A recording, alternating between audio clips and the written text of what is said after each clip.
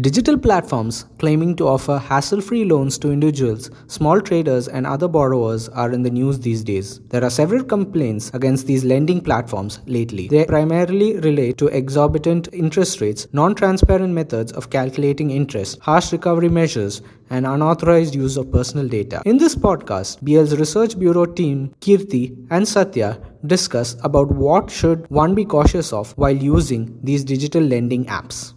Hey Satya, I came across your big story on digital lending apps and how one should be cautious while using these apps. Very timely one. Yes, Kirti. It was shocking to see the news reports on how some of these lenders are charging very high interest rates and harassing the users by misusing their phone data. We thought bringing up the red flags may help users not fall into their trap.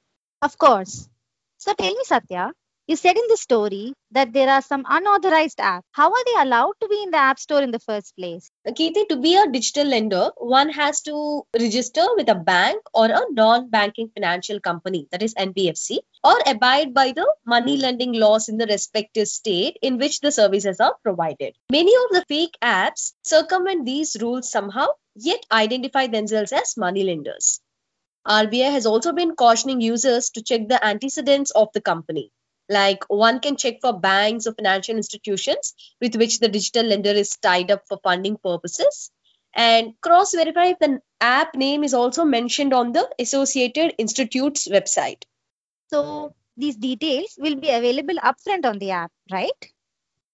It should be. If it's not, maybe that's the first red flag. Okay. See, I read the story reported in the Hindu that a person availed himself of rupees 5,000 loan from the app.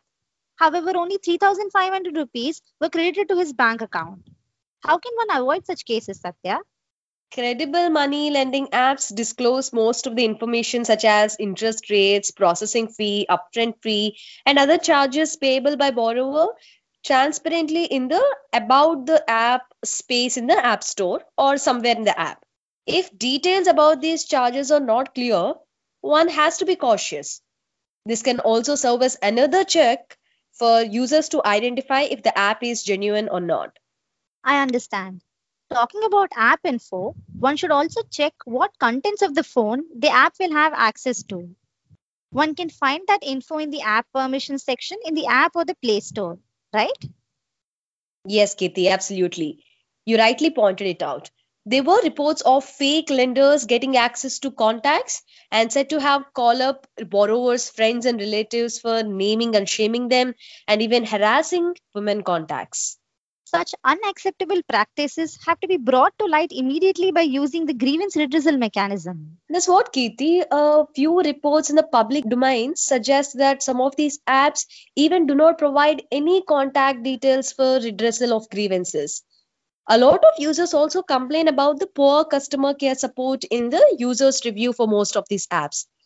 Users have to note that one can always file a complaint on RBI's Seychelles website portal too, seychelles.rbi.org.in. Oh, that's helpful.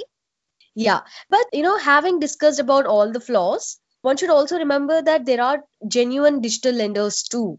They may come handy in hard times, but given the bad apples in the space, one has to be extra cautious before selecting the lender. As I said, one has to check for banks or financial institutions with which the digital lender is tied up and cross verify if the app name is mentioned on the associated institute's website. And that's not all. After this, one has to examine if the interest rates, processing fee, and other charges are disclosed transparently and how the app fares when compared to others on charges. Look out for grievance redressal mechanism and finally read the user reviews for the app. Absolutely. To know more about how should one be cautious about these apps, read our big story at thehindubusinessline.com. Thank you.